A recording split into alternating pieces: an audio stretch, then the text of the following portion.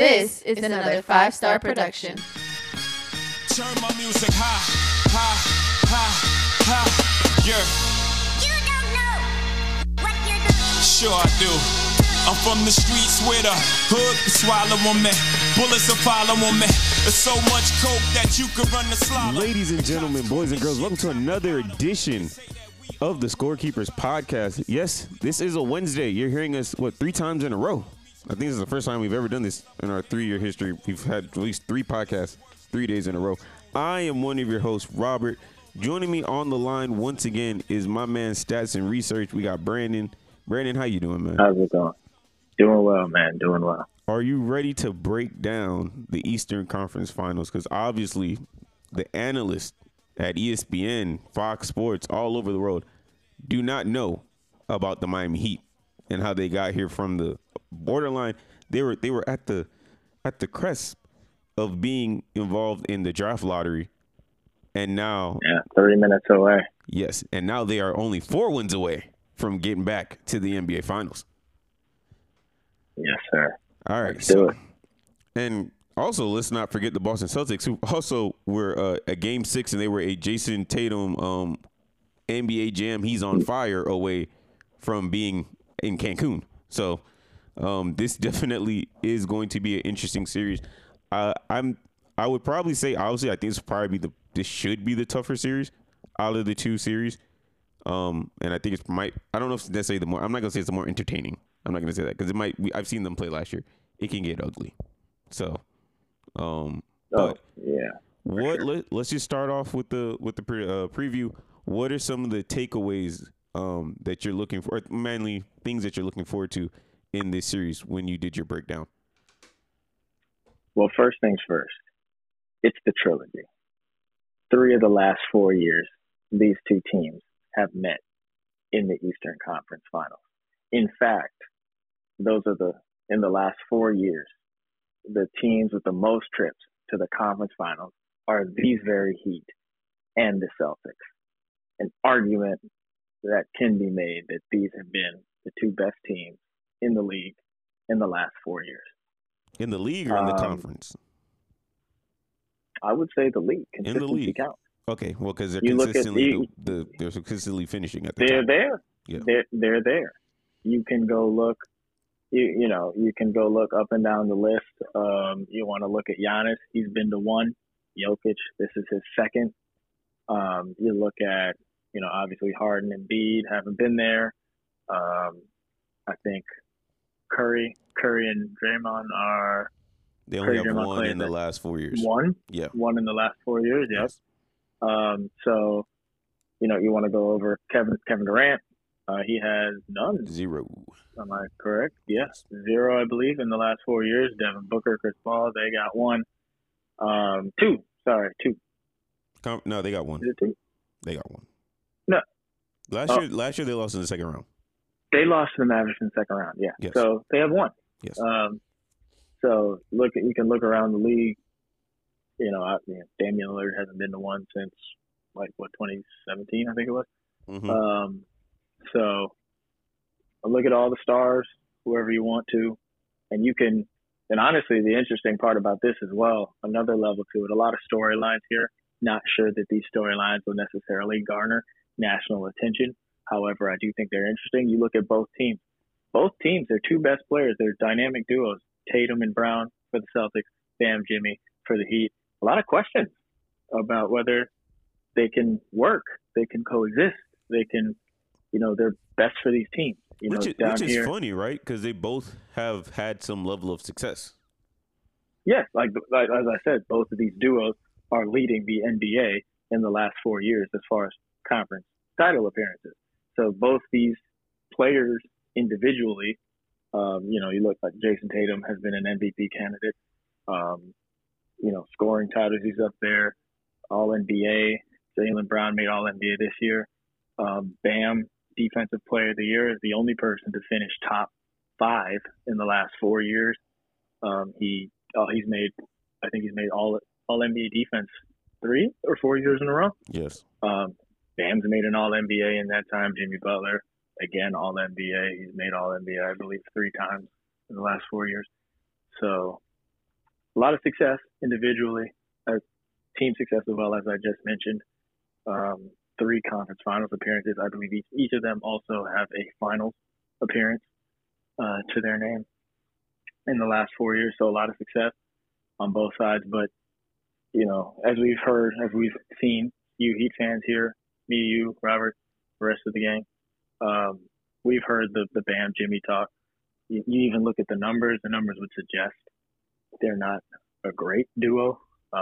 In fact, they don't even really do a whole lot of, interacting as far as like on the court. Like there's not a whole lot of Jimmy Bam pick and rolls, and they're not in a whole lot of actions together. You look at Tatum and Brown, a lot of talk about, is there tension there? Is it Brown's time? Is Brown the better player? Is it Tatum, up in Boston? So, but here we are through all that talk, and you're looking at the 2 most successful teams in the NBA over the last 4 seasons. That's facts. So I'm honestly very excited about that. I'm very excited that these are 2 teams that know each other well. It's a real and proper rivalry. It's probably the only one we have in the NBA. They've met each other multiple times over the last. I mean, we could take it back to the Big 3 era because that is not terribly far away. We're looking at about 10 years. 10 years. Away. Yeah. 10-ish years. But even, like I said, in the more recent past, the last 4, they've had several battles in the playoffs, several highly contested regular season games. You have a lot of big moments, the Bam block. You have the Celtics almost collapse. The Celtics avoiding the collapse and winning a Game 7 on the Heat's home floor to go to the finals. There's a whole lot of moments you could pick from these 2 teams. They've competed in the playoffs for high stakes, not like the Bucks. The Bucks and the Heat have never met in the conference finals. In fact, they've met twice in the first round. So can you really call that a rivalry, despite how and honestly those series weren't even close. Either time, Heat won in 5 twice, and the Bucks won in 4 there one time. So like that's not really a rivalry. This is it. I think this is your rivalry. I really do believe that the NBA, the national media, should be pumping that up more, but this doesn't seem to be a league driven by rivalries anymore, or at least not real rivalries. They like to see the Shannon Sharp versus the Grizzlies. Like that's the kind of rivalry that they like. Social media rivalries. Yes. And I haven't even gotten to the basketball yet. When you talk about the actual basketball, the game that's going to be played, these 2 teams know each other so well. It's one of those things because they've met so many times over the recent past with maybe, different teams, certainly a different team than each team had 4 years ago when they first met in the bubble. But the large majority of the core is there. Bam, Jimmy, Tatum, Brown, Smart, some of the role players, Al Horford. Kyle Lowry was obviously not there in the bubble, but he was there last year. Injured, but there. There's a whole lot of, they know Spo knows them. Missoula is a new face, but he was on staff with Boston last year, so he does know the Heat. There's a whole lot. And that makes for very interesting basketball when you talk about this series. I think this will be, on paper, first things first, I don't think this series should be close as well. I think the Celtics, on paper, should easily win this series in as well, probably 4 or 5 games. However, because these teams know each other so well, because the Heat have Eric Spoelstra, the best coach in the league, the best adjustment coach in the league, obviously, you know what Jimmy Butler can give you in the playoffs. I think this will be a very interesting series because of that. This game's going to be won, and this series is going to be won in the margins. There's not a whole lot you can do. I'm sure Spo has a game plan. I'm sure he's been thinking about it since probably even before Game 7 on Sunday, and he knew he would play the Celtics. But no matter, I don't know that there's a whole lot new that any of these teams can throw out there that would just completely take the other team for a loop. You know what I'm saying? Okay. So, I do think, well, if we start breaking down the actual game besides the storylines, one of the things that I'm going to look interested in seeing is how long can the Heat survive Kevin Love lasting in the starting lineup? Just because of the fact that we saw what Boston just did to Philly recently, where they just basically said, okay, we're just going to put Jason Tatum in a pick and roll, and we're just going to have him go try to get the switch, and then he's going to attack. If the guy drops back, he's shooting it, and we know he's going to shoot it. And if he comes up, he's driving right past him. Now, obviously, we know the Heat, no disrespect to Doc Rivers, great coach, but I think the Heat, Eric Spoelstra is going to have a lot more better adjustments than what Philly basically did in that last game. But we do have to know, the first two series, due to the fact that Brook Lopez and Mitchell Robinson were on the court, and also the way that the Knicks and the Bucks play, it was a lot much easier to have Kevin Love on the court. This series, because the Celtics are a much more heavily wing team, we would say more guards and wings are more their prominent players. It will be interesting to see how long Kevin Love can stay on the court and kind of still provide that floor spacing, and also his outlet passing and his rebounding, and that, because obviously his defense is going to be something to watch. I do agree with you. This is one of those things where I say, and I really hope this podcast does not take forever. But it is one of those things you can. I know you and I both know that we can talk for hours and hours and hours about this series, X's and O's, all that kind of stuff. But this is one of the things where I'm not even convinced Kevin Love will start game one. Who do you think starts? Caleb Martin? Because don't you kind of like him coming off the bench with the energy? And you're kind of already limited on bodies. Now, here's the thing, though, because I'm looking at the Celtics side. The Celtics made the adjustment to basically go big. They went Robert Williams and Al Horford in the starting lineup. And then last, I think it was two or three games of that Sixer series. Yeah, they were having real problems with the Harden and Embiid pick and roll. Yes. They kind of put Robert Williams in there to kind of knock that off. It worked. It worked in Game 7. I don't know. I don't know if that works. I don't know if that works in the series, though, just because you're kind of able to get away with that because basically the 76ers are going to have Melton or PJ Tucker, and sometimes both of them on the court at the same time, and they just weren't going to they just aren't reliable enough shooters, while the Heat will at least have Martin, Strus, some points Duncan. They just have better guys who are just going to shoot the ball better. I don't know if you're going to be able to just get away with having Al Horford out there in the court. I'm curious. That's what I want to know. I want to see what Boston does. Does Boston stay big? Because that worked. They did find some success. They were able to come back in that series using that lineup. Flip side with the Heat, the Kevin Love in the starting lineup, they really found a groove with that. Going, the Knicks series. Did they make that change in the Knicks series? No, they made that in the Bucks series. What change? They were. Kevin Love. They put Kevin Love in the line. Yeah, he started. If I'm correct, he started after Hero got injured in Game 2. Yes, Game 2. He started Game 2. So they've been kind of rolling with that, Kevin Love, and they kind of found a real nice rhythm. Kevin Love has not, obviously his team don't want him out there on an island with Jason Tatum, but he has not been bad defensively. He's actually been pretty good. He's been good. And I do think there are schematic things you can do to kind of protect him. Obviously, you do know that the Celtics, particularly Jason Tatum, will definitely go and try to hunt him. Typically, though, what the Heat do in those situations with Jason Tatum is they will double him.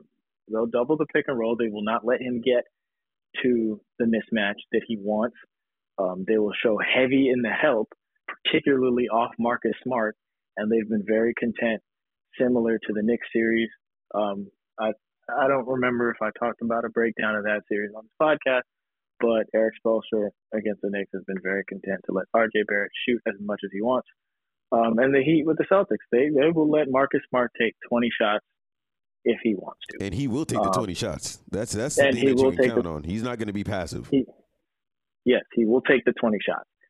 So I do, that's just something really simple that the Heat always do against the Celtics, that, and particularly Jason Tatum, that they can do to keep Kevin Love on the floor, keep that floor spacing out there. However, on the flip side, I will say I really do think that Eric Spoelstra will want to go small in this series. I think you'll see them playing small most of the time. I think they're basically going to be out there with two bigs. It'll be Bam and Kevin Love, and that's it. I don't think Cody Zeller will play a whole lot in this series. As if there's some foul trouble, like maybe he'll get in there. But assuming nothing like that, I do believe this will be a two big series. I think he's going to want to go small. You will see a lot of Jimmy at the 4, Caleb Martin, maybe even at some 4, Max Strus, whoever the hell happens to be playing the 4. But you'll see a lot of that.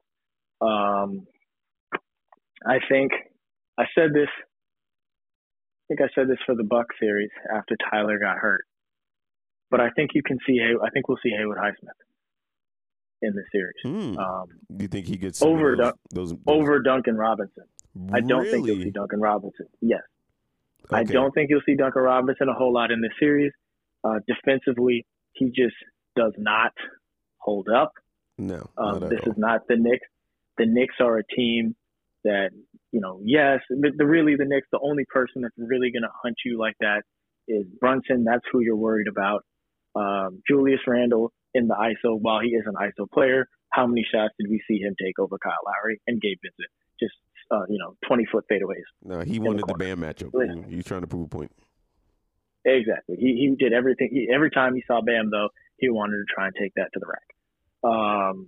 And then RJ Barrett, honestly, not really an ISO player. Like, he can do it. He did do it, but he's not like sizing you up, dribble. Like, that's not really his game. He doesn't do that. The Celtics have a lot more of that. Starting with Tatum, Brown, even Brogdon, not so much a stand-up ISO, but, get the ball, quick drive. A lot of guys that are aggressive that can handle the ball well and put a lot of rim pressure on you, particularly out of those ISOs. So I just don't think this will be a Duncan series. Spoelstra is a coach of habit. Not so much habit, but like if something's working, he doesn't really want to go away from it until it stops working. It doesn't work anymore. Mm-hmm. Yeah, so that's why I will say, if he made me predict now, I do think he sticks with the same starting lineup because it's been working. I do think he will give Duncan a shot.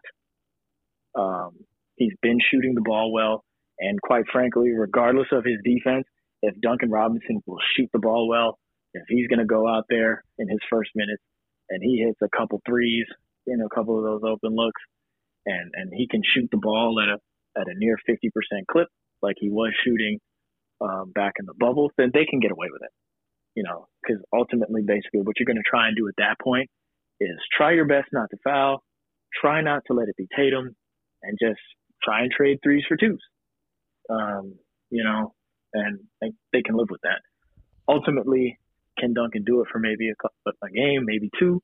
Yes, I do think by and large he will not, and you will see Haywood Highsmith. And I think you'll see him anyway, because remember, you don't have Oladipo in this series. Exactly. Oladipo was the Jaylen Brown defender, and in the regular season, Spoelstra went to Highsmith to guard Jaylen Brown a lot. In the starting lineup, I'm going to guess it'll probably be Gabe Vincent. And while Gabe Vincent can give you the pressure, Jaylen Brown does not really handle the pressure so well. He can't really dribble. But he can shoot over Gabe Vincent with ease. He's been very good against Gabe Vincent. So I do think you'll see Haywood Highsmith. I think you'll see him a lot in this series, particularly as the series goes on. I think that'll probably be an adjustment Spo makes. and that's where I think the Heat will go. I think they'll be small. I think that's what they're going to want to do as much as possible. You're going to try and gain rebounds. You might end up losing the rebound battle, but the real goal isn't to win it. It's to keep it close. Like, don't lose the rebounding battle by 10 points. If they can stay competitive on the board, small, I think offensively they can take advantage. If the Celtics want to have like Robert Williams and Horford out there, particularly, I don't know if you saw it in that Sixers series, and it was ultimately their downfall. PJ Tucker couldn't make enough corner threes. The Sixers as a whole, really, not just PJ Tucker, because they ran a simple every time. Melton were really Melton Yeah, and him Tobias and Melton. Harris. Yeah, it really hurt them. When they couldn't make threes, it wasn't gonna work, because that's really all the 76ers were trying to do. They were just like getting wide open threes, corner threes. All they did, and that's what I'll say. Like, I don't think they actually stopped the Harden and Embiid pick and roll. I think they just kind of went away from it a little bit, but it was working. Like, they were getting it was really easy too. It's off the pick and roll. You hit the dive man. Usually it was Embiid, and it's not just the Harden and Embiid, but they'd run the pick and roll, hit the dive man. Robert Williams comes over to help, even when he never had to. Like, Al Horford is right there in Embiid's grill. Robert Williams comes over to help anyway, kicks out to the corner, wide open, butt naked corner three, and they don't hit it. So if the Heat's guys, the Heat should be able to get a lot of those same looks, whether it's, Highsmith, Martin, Love, if it's Duncan, whoever happens to be over there, if they can hit those looks, then honestly, it shouldn't be a problem. That'll honestly, I think that'll be a real big blow to Boston if they can do that, because Mazzulla is not really an adjustment coach. So, he'll probably go back. He'll take the big off the floor. It'll be one of Williams and Horford. And I think that helps the Heat. You're kind of just they could just play small, play more Martin. You'll match them, play more Martin, and again, you're not subject. Maybe you can even win that rebounding battle and get some second chance points of your own. Hell, even you got Kevin Love and Bam out there as well. If they're only playing one big at a time, get some rebounds there. So that's the Heat. That's my take on the Heat. Okay, so before we get to the Celtics, early take on the Heat. Yes, before we get to the Celtics, I do think that Haywood Highsmith does play in the series, but I don't think he takes more of Duncan minutes, because I just think Duncan's too good of a shooter if he's playing well for him. Like you said, for Spoelstra to take him off the court. And on top of that, we've seen one of the things that Spoelstra loves to do against the Celtics that makes them lose their mind every time they play is play zone. And it's a lot much easier to play Duncan Robinson when you're playing zone anyway. So I think, if anything, the person who I think would actually be the casualty, in a weird way to me, it would actually end up being, to me personally, it would end up being Kevin Love. I think would get moved to the bench, and I think Cody Zeller would stop playing. Which, love Cody Zeller, but I think as a level of competition, that's fine. Yeah, at the level of the competition raises in the playoffs, still, you gotta cut the fat somewhere. So I think you're right. I think it could be, like I said, I think they will play small. I think they'll play two bigs, and you're not getting 25 minutes out of Kevin Love is a lot. You're playing Bam probably 38, 40, 42 minutes. 42 minutes Yeah, in this series. If you can avoid foul trouble. Yeah, if you can avoid Which foul will be trouble. key, because he'll be the main Tatum defender. I don't think he will. You don't think he'll be the primary? Well, he was the primary defender for the majority of the season. For the majority of the last series. If you start Kevin Love, then yes, he probably starts as your Tatum defender. If you don't, I would guess they would probably go with. They might even put Martin. They might start Martin on Tatum. But in any case, we've seen Spoelstra do some weird things. Like, I think even one point last season, he had Lowry on Horford in the corner. Like, he'll just do some weird, funky things defensively, just kind of like throw you off. You can you can do stuff like that. I just think he ideally. I'm curious to see what he does.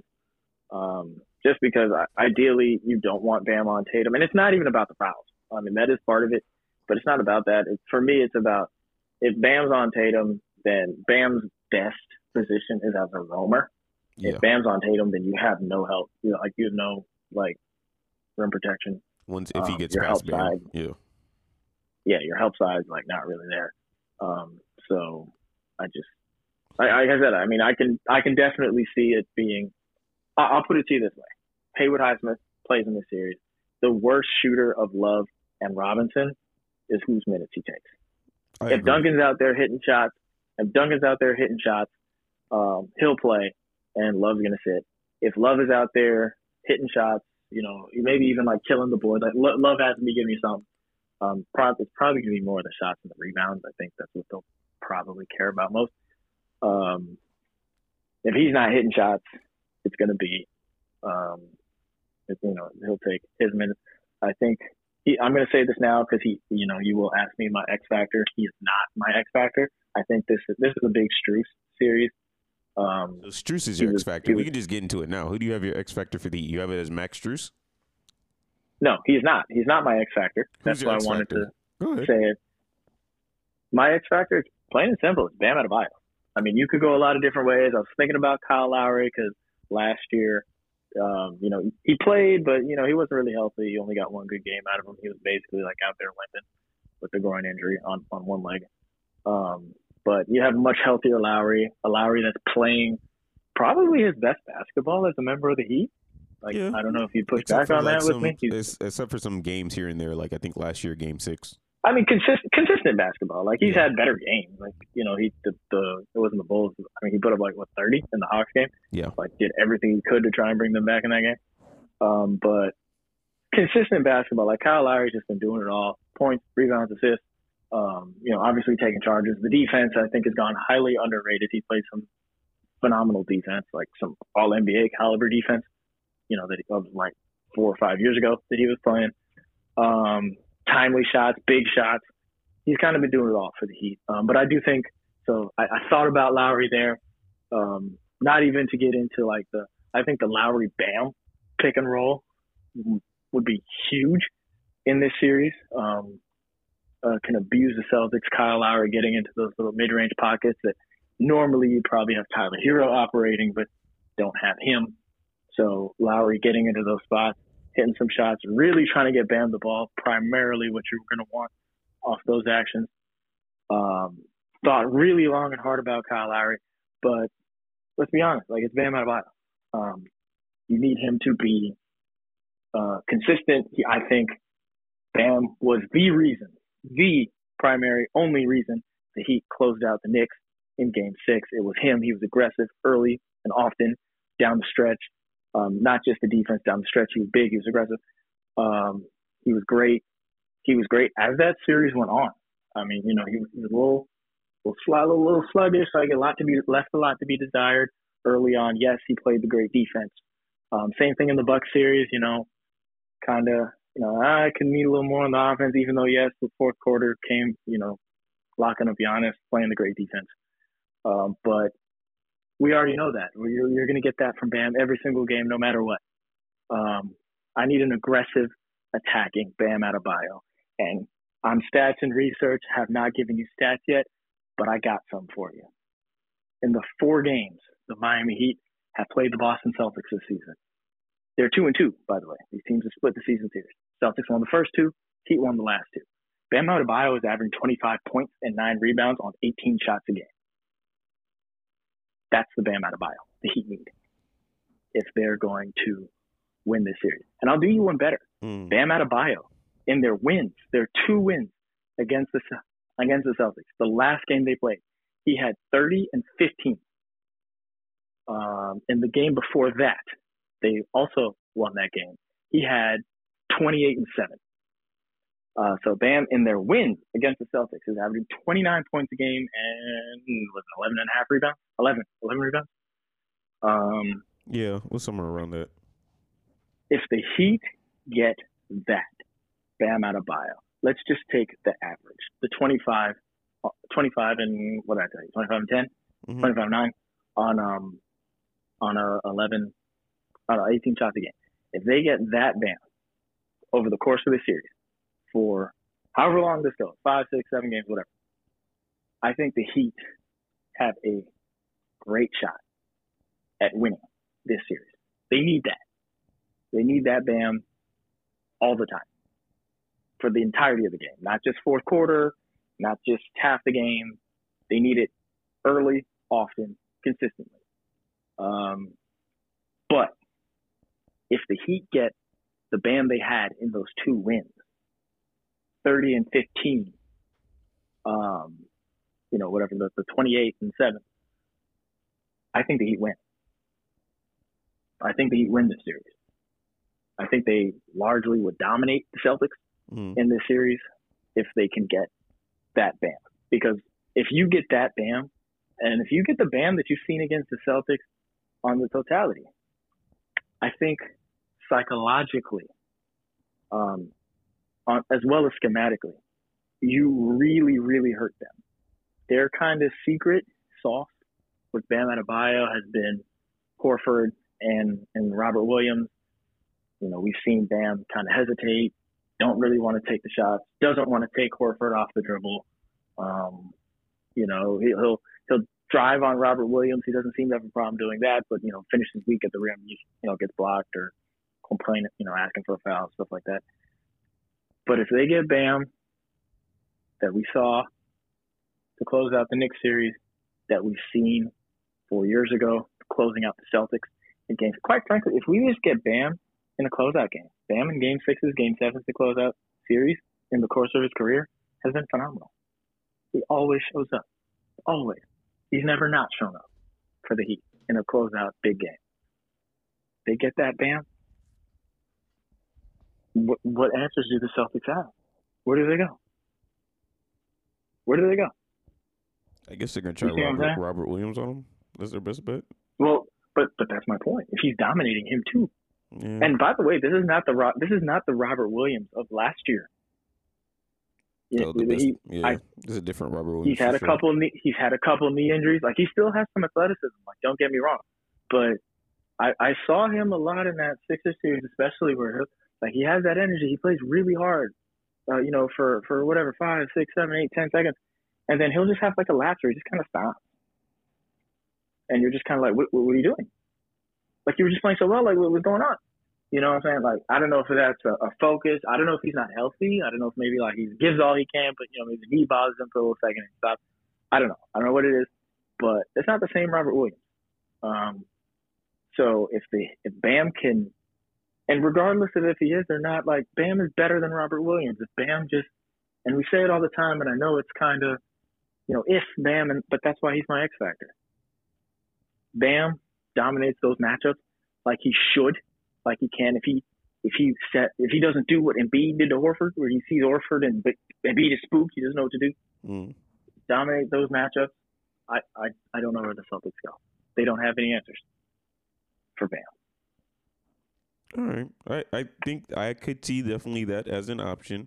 For me, I'm going to pick somebody who you were just mentioning before you got to Bam, which is Kyle Lowry. The reason why I think he's the X factor in this series is just basically based off what I've seen in the whole playoffs, him on that second unit is really probably one of Miami's biggest strengths, him and Martin running that second unit. And the fact that they can basically have stretches, I don't know if they're going to be able to do it this series because I just think they're playing a much better team. But the fact that they're literally able to have stretches where Jimmy's not on the court and sometimes even not even Bam, and they're still able to have a positive net rating. A lot of times when you have your bench unit on the floor, especially in the playoffs, a lot of times you're kind of just wanting them to just kind of keep it even keel, or even if it's at a negative, not too much that your star players couldn't, once they get back in the game, couldn't overcome. Kyle has actually done the opposite. They've just actually been playing, they almost feel like they've been playing better, right? Once they have that little lineup out there and you give him his floor spacing, kind of allows him to kind of get back into the Kyle Lowry in Toronto days. And we obviously know this year it's been a struggle. It was a struggle for him, partly with injuries, but also me and you had talked about a lot during the year, even on the podcast. As the year kind of went on, in the earlier stages of the season, they kind of just took the ball away from him a lot more, right? They kind of had him out there, he's not almost like there. Yeah, and we all know, we and you both know, Kyle Lowry, you know, some can say what they want to say. He's a Hall of Fame point guard, and one of his best attributes is, and when he's most effective, when he has the ball in his hand and he's running the show and getting everybody into their spots and getting everybody their shots. And so, unfortunately, even though I hated that the Oladipo injury happened, and Hero, it kind of was a little bit of a Ewing theory, because those are two dudes that basically, for them to be effective, they needed the ball in their hands, and at times the Heat kind of conceded to making sure that they were having more of the ball control and making more of the playmaking decisions. And now that it's basically Kyle just doing it with nobody really there to interfere with him, it looks like that he definitely is going to have an impact. Obviously, he's going to close it in crunch time as long as he can kind of stay out of foul trouble. We know all the heady and smart things that he's going to do. You know, I just think he's an asset to this team. And, you know, if Jimmy and Bam can play well, but they're going to need that third guy, especially with Hero, we'll get to later, whether he plays or he doesn't play and how effective he is if he even does. But they're going to need that third kind of guy, not necessarily per se scoring option, but just real playmaker, right? Ball handling, playmaking. Yeah, somebody that can make create shots, yes, create offense for them. And, you know, Gabe, but after the Bucks series, the Knicks series, it was a very rough series for him. It was very hot and cold. Obviously, he had to guard Jalen Brunson. Cold, a lot of cold. He was really good in the first two games. It was much, and I give him credit. He had to guard Jalen Brunson the majority of the series. He was his primary defender, and that's a lot of work, especially when Jalen Brunson tried to do all that insurance fraud. So that was tough. This series, you said he might be on Jaylen Brown. I can see moments where he's more so on Derek Wright. He should be able to possibly look a little bit better. Even though last year in the playoffs, he didn't, against the Celtics, I don't really remember him having any memorable moments, right? It was like Strus or Kyle, even Caleb, I think, had a good game. It was mostly even Caleb didn't have as big a role last year. It was really a lot of, you know, obviously Jimmy.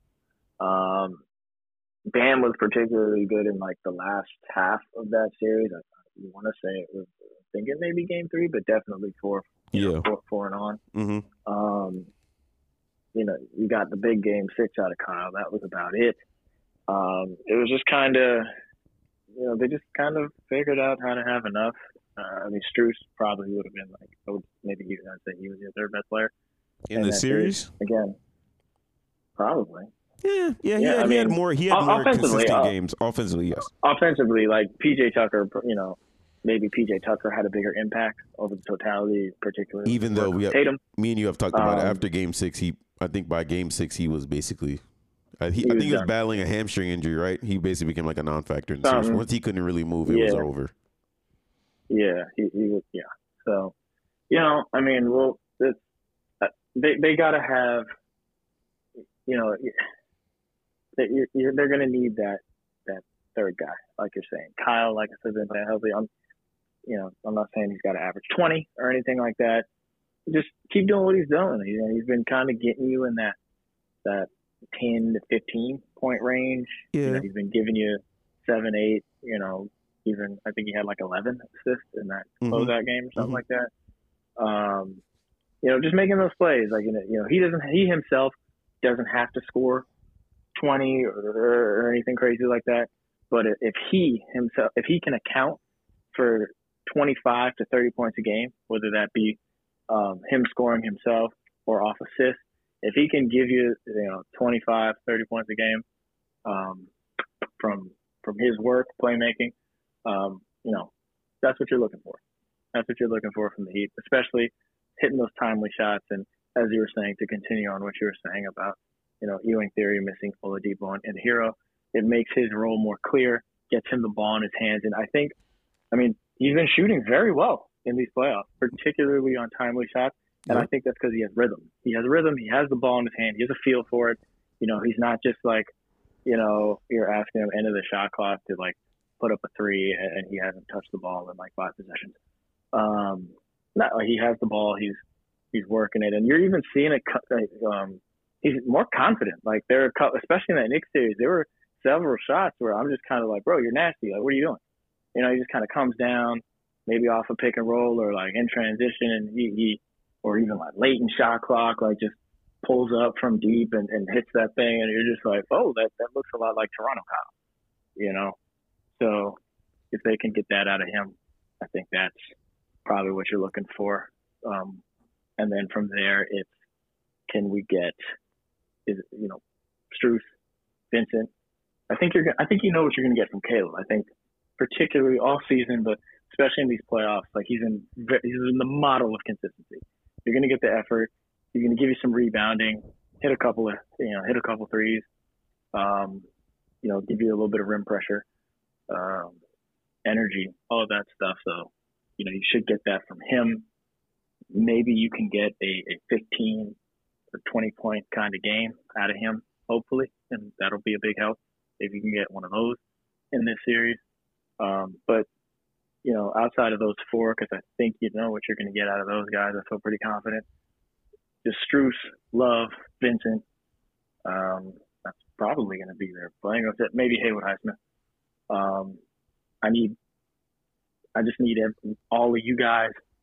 I don't need fantastic performances. Maybe we can even throw Duncan in there. Just give me one of y'all for one game. Do whatever it is you do at an elite level, and ideally shooting from those guys, because all those guys can shoot. So Can I get a Gabe Vincent game? Let me get one Gabe Vincent game. Can I get one Struce game? Can I get one Love game? Can I get one maybe a Haywood Highsmith game? Maybe he plays great defense, hits a couple threes. Hits a couple open threes. Although actually, wasn't it his best game of the year? I think wasn't that the Celtics? Didn't he hit like 5 threes in like the first half or something like that? Haywood Highsmith. Yeah, that random. Yeah, they lost. I think they actually did. They win that game. I think they might have. No, they lost that game because Jimmy didn't play. But was that the game? Yeah, I think that you might have lost that game. Yeah, but they were in the game, and you were like surprised. Yeah, I remember. Yeah, we were actually recording that night, I believe. Yes.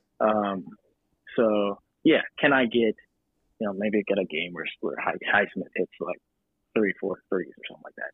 And I think that's kind of your formula. You hope you can get the consistency from those 4 guys, and then your other 4.5 guys, can you get one game out of each of them? And hopefully that gets you to 4 wins. Okay. All right. So we talked a lot about the Heat. Before we get to predictions, we do definitely need to give some time to the Celtics. I'll go first for X Factor. I think the X Factor for the Celtics in this series, in my opinion, will be Jaylen Brown. I was thinking Derek White or Malcolm Brogdon just because of how Derek White torched us last year, which was funny because he was having like a horrible playoffs, and then he just all of a sudden like turned into a fucking like Steve Kerr. It was disgusting. But I think Jaylen Brown for the Celtics probably is the X factor, just because like we said this year he won't have Victor Oladipo out there making him look like a JV player going against varsity, just stealing the ball from him like 4 times in a game. The turnovers shouldn't be that bad. Now look. A lot of y'all who listen to this podcast and I talk to, y'all think I'm very disrespectful to Jaylen Brown because I say he can't dribble the ball that well, which is, as much as y'all don't want to hear it, it's just factual. If you even looked at the last game, they say it on the broadcast, man. Like the broadcast is like Jaylen Brown's like the best player in the league who can't dribble. Exactly. I don't know why you guys are so offended by it. He's still like a great player. I've even said it. I've said multiple times. If he was like available, and I would beg the Heat to go sign him. I think he'd be perfect for the Heat. I think he definitely can be an X factor in his role when he's, especially, we've seen how a lot of the action the Celtics run, where they kind of have Tatum as like the main dude, and he's kind of like on the right side of the floor on the pick and roll, and then they have Brown on the opposite side, on the left side on the wing, and once he kind of gets that ball, he's very dangerous because he's going to shoot it, or he does have that he can provide that rim pressure and attack. Like I said, that's going to be a problem. If he decides to start trying to get a little mixtapey-ish, like I said, especially I do think at times they might try to put Kyle on him since there is no Oladipo, and Kyle is kind of good at getting steals. So yeah, if he starts trying to do a little too much offensively, which to me, that was his problem last playoffs against the Heat, he just tried to do a lot offensively with like ball creation. And that's not really his game. He's kind of more of like a finisher. He's gonna shoot it, or he's gonna attack. He's gonna catch you off the dribble, kind of leaning. Yeah. He's the guy. Like, bro, you got 3 dribbles. You can't do whatever you're gonna do in 3 dribbles. You need to get up. Yes, exactly. So that's how I look at Jaylen Brown, and I think he has a chance to have a good series. And I think he might end up being he might probably end up being the primary defender on Butler. I think for a chance, because I don't think they're gonna try to put Tatum on him, because I think they're gonna try to conserve Tatum's energy on the offensive side. So I think, even though I do think, of course, they'll probably start at some point with Marcus Smart to just aggravate They'll probably Jimmy. start with Smart. I think they'll start with Smart. But I think Marcus is too small for Jimmy. I think Jimmy can still even probably get past Marcus perimeter wise. I don't think Marcus is that quick of a defender anymore. So he could. I mean, honestly, Jimmy didn't really have much problems with Marcus Smart. He didn't have problems with Drew Holiday. I doubt he'll have problems with Marcus Smart. So yeah. So I mean, Jaylen Brown will probably end up being the primary defender. So to me, Jaylen Brown is the guy that, if the Celtics are gonna take over this series and win it the way that I probably think that they should win this series, because I do think they have to me, and I think I said this before, to me, they have the most talented roster in the league. When you look at their entire roster and lineup, they just have a lot of different options. They're probably one of the few teams in the league, or maybe only team in the league, in my opinion, who can play any style of basketball effectively. Like, they could play, like we said, like they were able to say, okay, we could play Horford because they're playing Embiid, and we can play Horford, have Horford on Embiid, and then have Williams as the roller. They can do that. They can go small. They can play Tatum at the 4, and he'll be an effective 4 if they're playing like a small ball team like the Heat, and say, okay, we just maybe need Robert Williams or Al Horford for his shooting.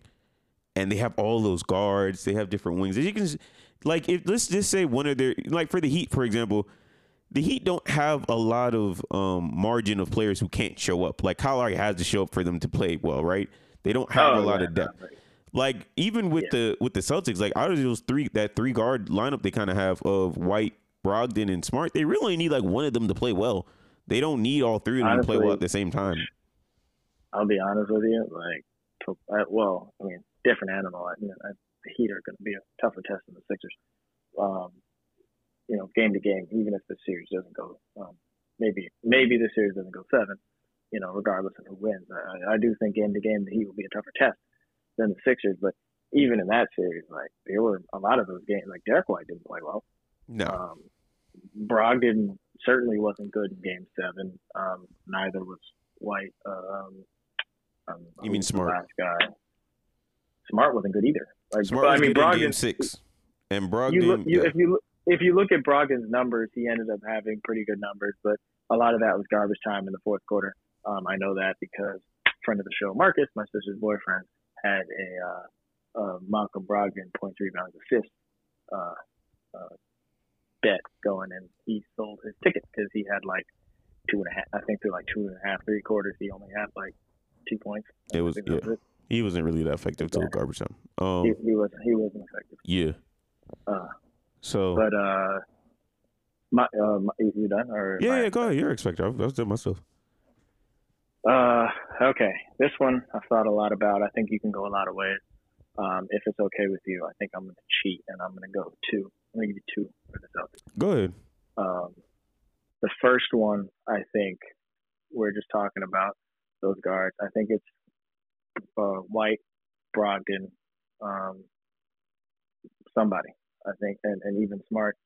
To a lesser extent, Smart, because I think you know what you're going to get out of Smart. I think you know what you're going to get out of Tatum and Brown. And by the way, we have not talked about how Tatum has really elevated his game. I did, didn't do it publicly, but in our chat, I was clowning Jason Tatum for that horrendous Game 6 performance. Up until the fourth quarter. Shooting.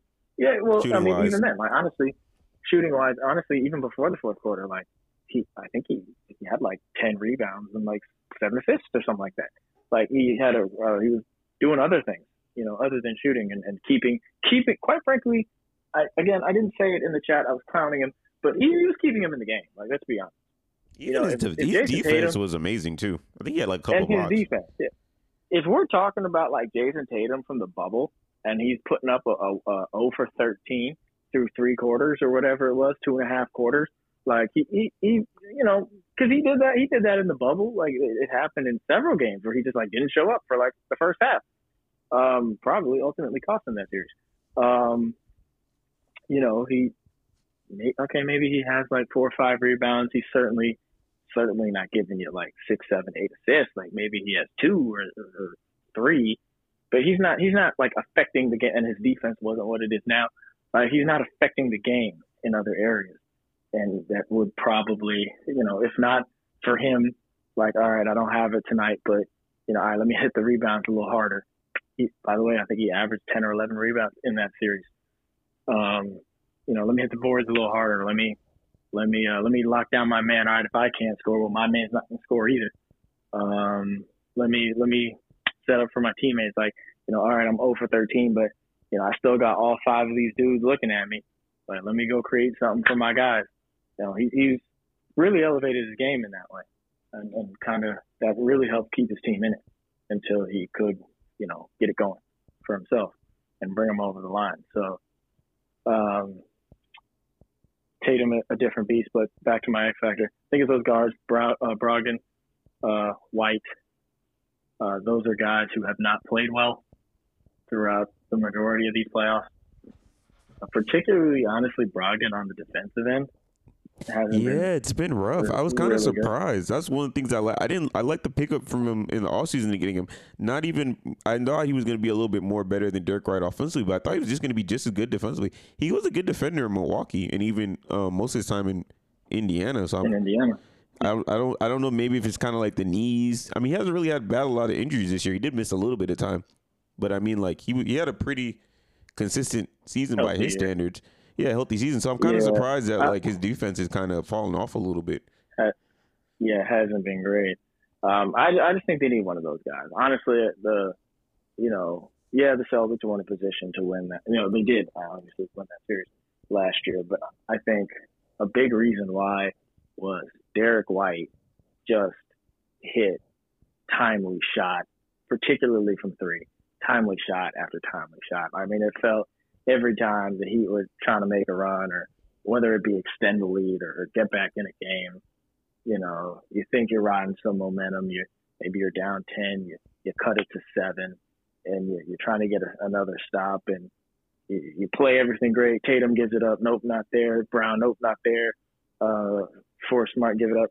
Derek White, the guy who, throughout his career, he's not a great shooter. Like he's actually not good at all. He's not even average. He's been a horrendous shooter for his career. Dude hit almost. It felt like he hit every big shot. He had that child. Every open three. It's like, he's turned into Heath Slater. Got to take care of them kids. Yeah, and so, maybe fortunately for the Celtics, I guess maybe you can look at it that way. Maybe it doesn't all have to be on Derek White this year. Like just one of them. One of them. One out of the third, for sure. Is it White? One of them's got to. Can one of them give them that same kind of shot making? Like I said, what the Heat are going to do. They're going to try and make everything as tough as possible on Tatum and Brown. Encourage Marcus Smart to shoot. Yep. They might gamble at times and try to help out Al Horford, especially because he didn't have a great shooting series against the Sixers. I would probably hesitate to do that because you don't want him to find the range. I would kind of still give him that respect because I don't want him to get going. Just let it be Smart. Hell, I might even be okay with letting Derek White shoot those. We'll see. They got to get those timely shots, from those guys. And then my second X factor, Joe Mazzulla. Okay. I think the number one way the Celtics lose this series is because of Joe Mazzulla. Eric Spoelstra is going to be, him. He's going to make adjustments, in game to game. He'll do things that, he'll do his zone. He'll do I was saying it in the Knicks series. He kind of gets almost like this new energy, this new life when he kind of plays like a college coach. He does like that 2-2-1 pressing and trapping and all stuff that you just don't really see in the NBA.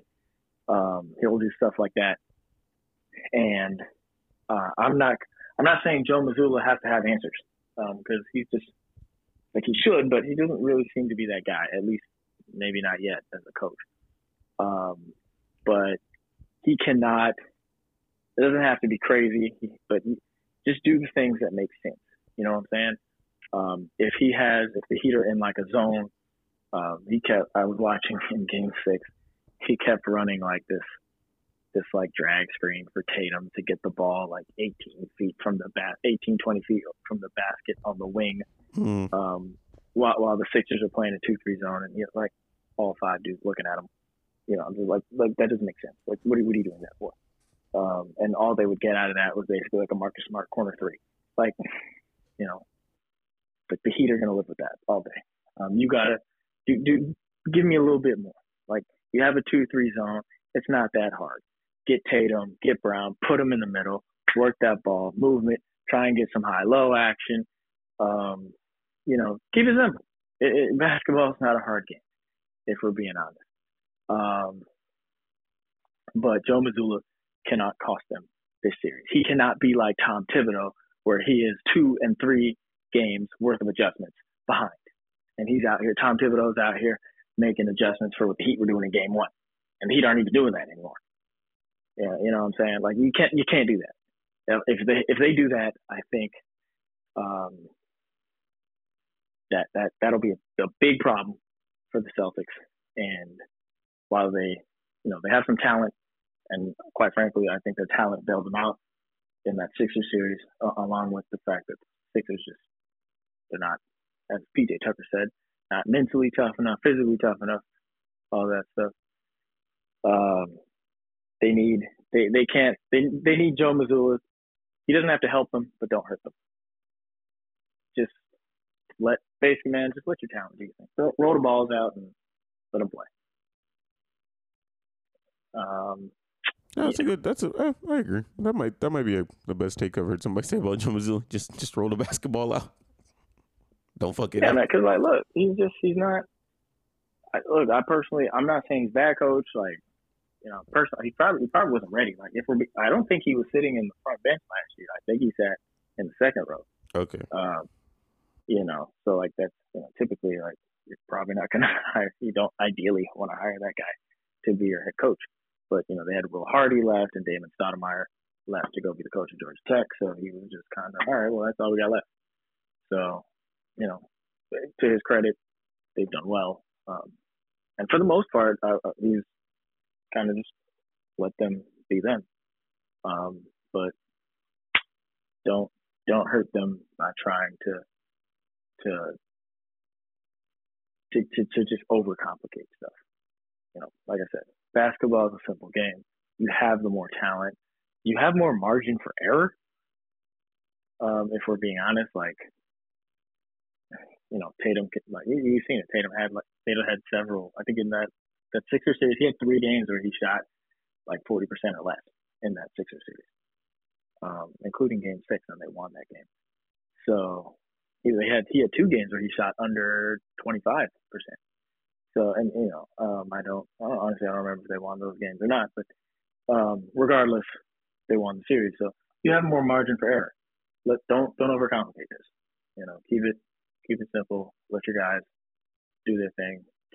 Trust them. This is a core that's been together for years. I don't know how long you've been on the Boston staff, but I'd be willing to guess probably longer than you've been there. Trust them to kind of figure some stuff out. All right. So it's prediction time. We're basically we've done an hour of this podcast, which went way longer than our Western Conference review. And they're gonna say we're homers, but I don't care. All right. So he's not here. He can't stop me. Of course, as he said, he met the bar. I'm gonna be honest with you. I'm a Heat fan. I will be rooting for the Heat to win this series. I don't like Boston Celtics. I don't like people of Boston personally. But I also a logical basketball follower religiously. So I probably pay attention to basketball almost more than I even do football. So, and I like to be honest, I don't see the Heat winning this series. I think they've had a miraculous season. Hell, if they even got swept in the series, I wouldn't even be that mad. You know what I'm saying? It probably might. Who knows? It might not even be the worst thing. At some point, the clock does strike midnight, and reality hits, and I just think the Celtics have a better team than the Heat do, and I think for the Heat to win this series, it would take some people playing above their level for them to win this series that they just have not. I have not seen them do consistently. Now, would I be surprised if the Heat won this series? No. As we've mentioned earlier, and Brandon mentioned all the reasons why they could win it. Great shooting, some guys stepping up, Kyle Lowry being an X factor, Bam and Adebayo basically having like a breakout game, breakout series, especially. It can happen. But, I mean, Tatum's going to be really hard to guard. The Heat, I still think, lack a lot of some more two-way players. I think also the fact that they don't have Hero in this series, and I don't know if Hero's going to return. From what I've He will not. From what I've heard, yeah, he's not gonna return. So if he's not gonna return in the series and they're gonna lack offense. Now, granted, let's make a fair point. And even why I said the reason why I said I wouldn't be surprised he won the series. He didn't really play last year either. Like he played, but he was hurt. He had I think he had a hamstring injury too, right? That he was battling. I think it was a groin. It was a groin. It was something there. His movements, you could just tell he was off. It didn't look good. It looked bad. And so him not playing him not really being much of a factor last year besides just kind of running up and down the court, basically. I think you replace him with like Duncan, who didn't play last series, and who might actually play this series and actually probably make some shots. Don't really see that much of a big difference compared to the team last year. But like I said, me and him agree. The Celtics I think they're just a better team. They added more pieces. Their players have been playing with each other now for a couple of seasons as well. It's basically the second year with the same core, literally like the same rotation of players except for Brogdon. And like I said, even with Missoula, I just think Tatum, to me, is starting to elevate to, I think before this season, I think he was considered a top 10 player in the league. I think after this playoff run, I think he definitely has to be considered, especially even if they don't win the championship, let's say. I think he's going to definitely now be considered he might be possibly the best small forward in the league. I don't really think that's a hard argument. I don't think that's a stretch. That's not a stretch. He might have the two-way crown even over Jimmy and Kawhi, just because of Kawhi's availability and Jimmy at times is definitely over Kawhi. I don't know if I'll say Jimmy just because. Jimmy takes his game to another level. But Tatum plays he plays pretty well too. And at least we've seen one thing I do like about what I saw last series. Where a lot of players, unfortunately, of his era, when they kind of have a game like he had in game, like Brandon said he had in Game 6. A lot of them, Embiid, Booker, there's some more players I can name, but those are the guys that kind of Towns. Is Randall's kind of his era, right? Yeah, Randall was drafted I think a year before him. Yeah, Randall's a little older. He's a little older, but around that era. A lot of the guys from kind of like our age group of era players, when it ain't going good for them, it's bad. They're not just kind of, I don't want to say it because kind of cliche, but they don't really have the Mamba mentality. I don't really want to say it because I don't want to start the whole text message garbage. But a lot of them don't. Yeah. A lot of them don't just keep. They don't do other things to help them win. And they don't just keep. And they kind of just become shells of themselves. They don't just keep attacking. They kind of just get soft. Honestly, I don't know if you guys talked about it on the podcast. But, just a quick aside. Joel Embiid, he wasn't shooting well from the jump. I mean, dude didn't even dominate the boards. I think he was had 5 in that game. He was gassed. He didn't, and it's just okay, gassed. Fine. You're not. I mean, yeah, fair. And look, maybe he's hurt, but he's always hurt. So, and he's always out of shape. All right. Yeah, but dude, okay, you're not hitting your shots, but you weren't working to get closer to the basket. Okay, you're not trying to get closer to the basket. Maybe grab some offensive rebounds. Dude, you're stepping not trying to get to the line. Could have just tried to just be aggressive. Yeah. And that's the thing. Like you were saying, those guys, Embiid. You even saw Booker, his shots, he stopped shooting 70% from the field, and it was just kind of, all right, I ain't got really nothing else. Even Jimmy in that closeout game was not his best game by any stretch. He was awful from the field. I think he finished 7 of 24. But kept attacking till the end. he kept attacking. You know, he was finding teammates, you know, trying to get some rebounds, obviously playing the defense. You know, still was still taking the shots. Was not afraid of taking the shots. Still took, you know, those same big shots that, you know, he took in the Bucks series that, you know, he's taken in years past. Didn't get small to the moment. I think I'll say this. Jason Tatum, maybe he's not there yet. I think, like you said, probably top 10 player coming into this season. But I think going into next, I'd say he's in the conversation for top 5. You know, that might be another podcast, you know, to kind of sort through the names, but he's in my conversation. Like he's up there for me. And also, just to give him credit too, just from where he came from when he got drafted as like the 3rd pick in the draft, like part of the reason he was the 3rd pick in the draft, a lot of people thought that he was just going to be some version of Carmelo. And he's definitely beaten those allegations. Now, don't get me wrong. Some of the first couple of years, he was doing a lot of the long twos, holding the ball, you know, defensively not great, just okay. But he's really like taken his game to like being a full-on two-way player, like you said, that can impact the game in a plethora of ways. Isn't just am I getting buckets tonight? Did I get 30? I don't think he necessarily even has that I need to score this much for us to win mentality. He's just trying to win. No, just gotta win. And then, you know, I say, you know, my thing with him is, you know, the Celtics can't survive bad Tatum. They're starting to survive bad Tatum. And that's even like prior to this playoff run. They were starting to win some of those games this year. So yeah, that's true. So who do you have winning the series? Well, we gotta wrap this up. Who did you pick? I'm taking the Celtics. I'm not gonna put it. I'm be honest with you. I can't really put a amount of games on it because to be honest, I could see this series ending in 5. I could see it going 7. But I just feel like when the dust settles, the Celtics, in my opinion, should come out on top. They should win the series. Okay, fair enough. That's about same as you, avid basketball watcher, fan, coach for several years. The Celtics should win the series. I think the Celtics should probably win the series in 5. At bare minimum. But like I said, rivalry, got to throw that in there. 3rd time in 4 years, teams know each other so well. Game, I said at the top, going to be won in the margins. Kind of who can make more hustle plays, rebounds, turnovers, stuff like that.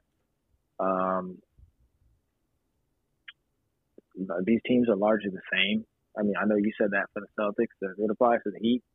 You know, I mean, yes, the Celtics core, you know, Smart, Tatum, Brown, even Horford have been together for longer, but Jimmy, Bam, been there, you know, last 4 years as well.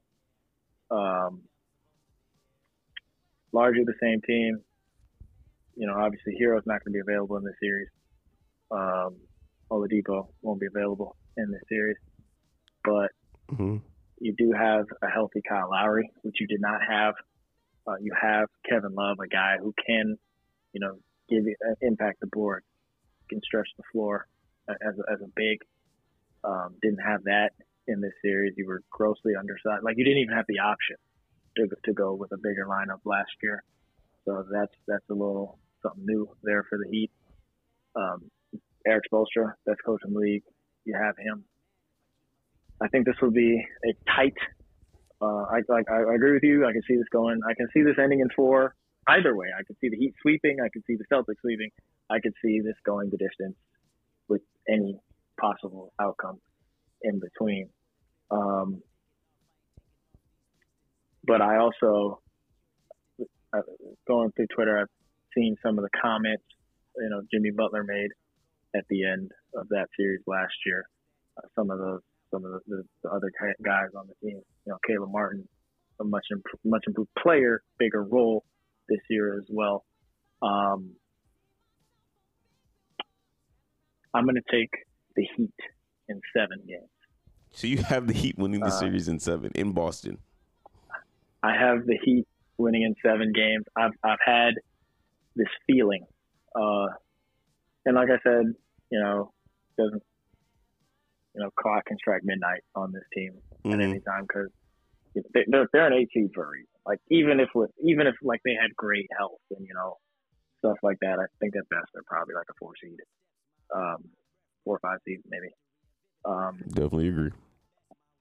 Yeah, So I didn't really see this team being the best team in the league, even if everything went as good as it possibly could. However, like I said, I think I've been getting the feeling of a Jimmy Butler revenge tour. Got the Bucks, paid them back for that 2021 playoff series, the sweep. You have the Celtics in front of you now. You have an opportunity. Can you get them back? Those guys in that locker room, remember that. Remember the feeling of losing that Game 7 on your home floor, making that furious run to try and win that game. And Jimmy couldn't make the shot at the end there. But that team battled with basically Jimmy and Bam. Honestly, earlier we were talking about it, who the third best player in that series was, quite frankly.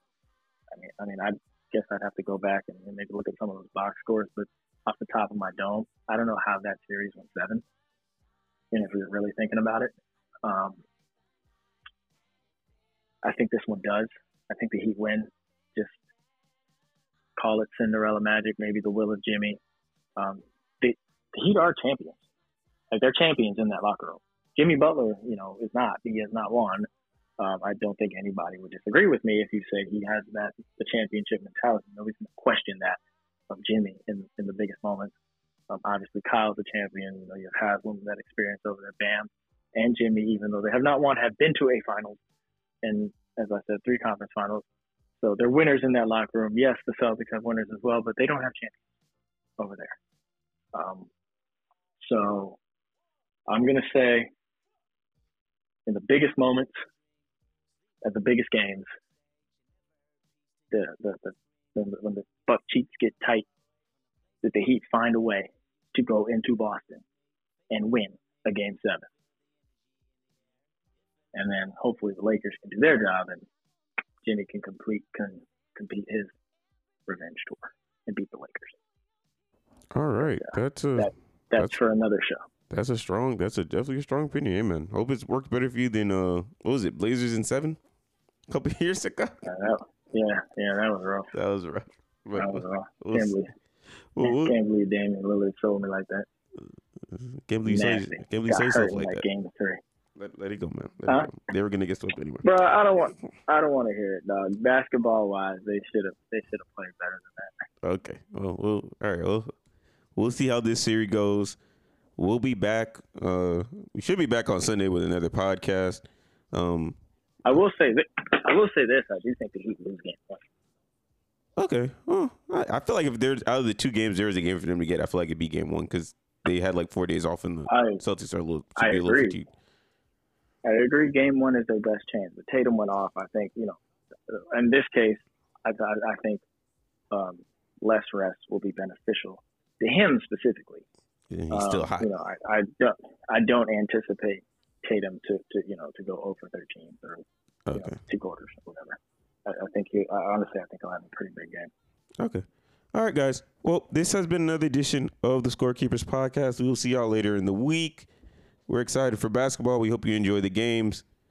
We are out. This has been another 5-star production.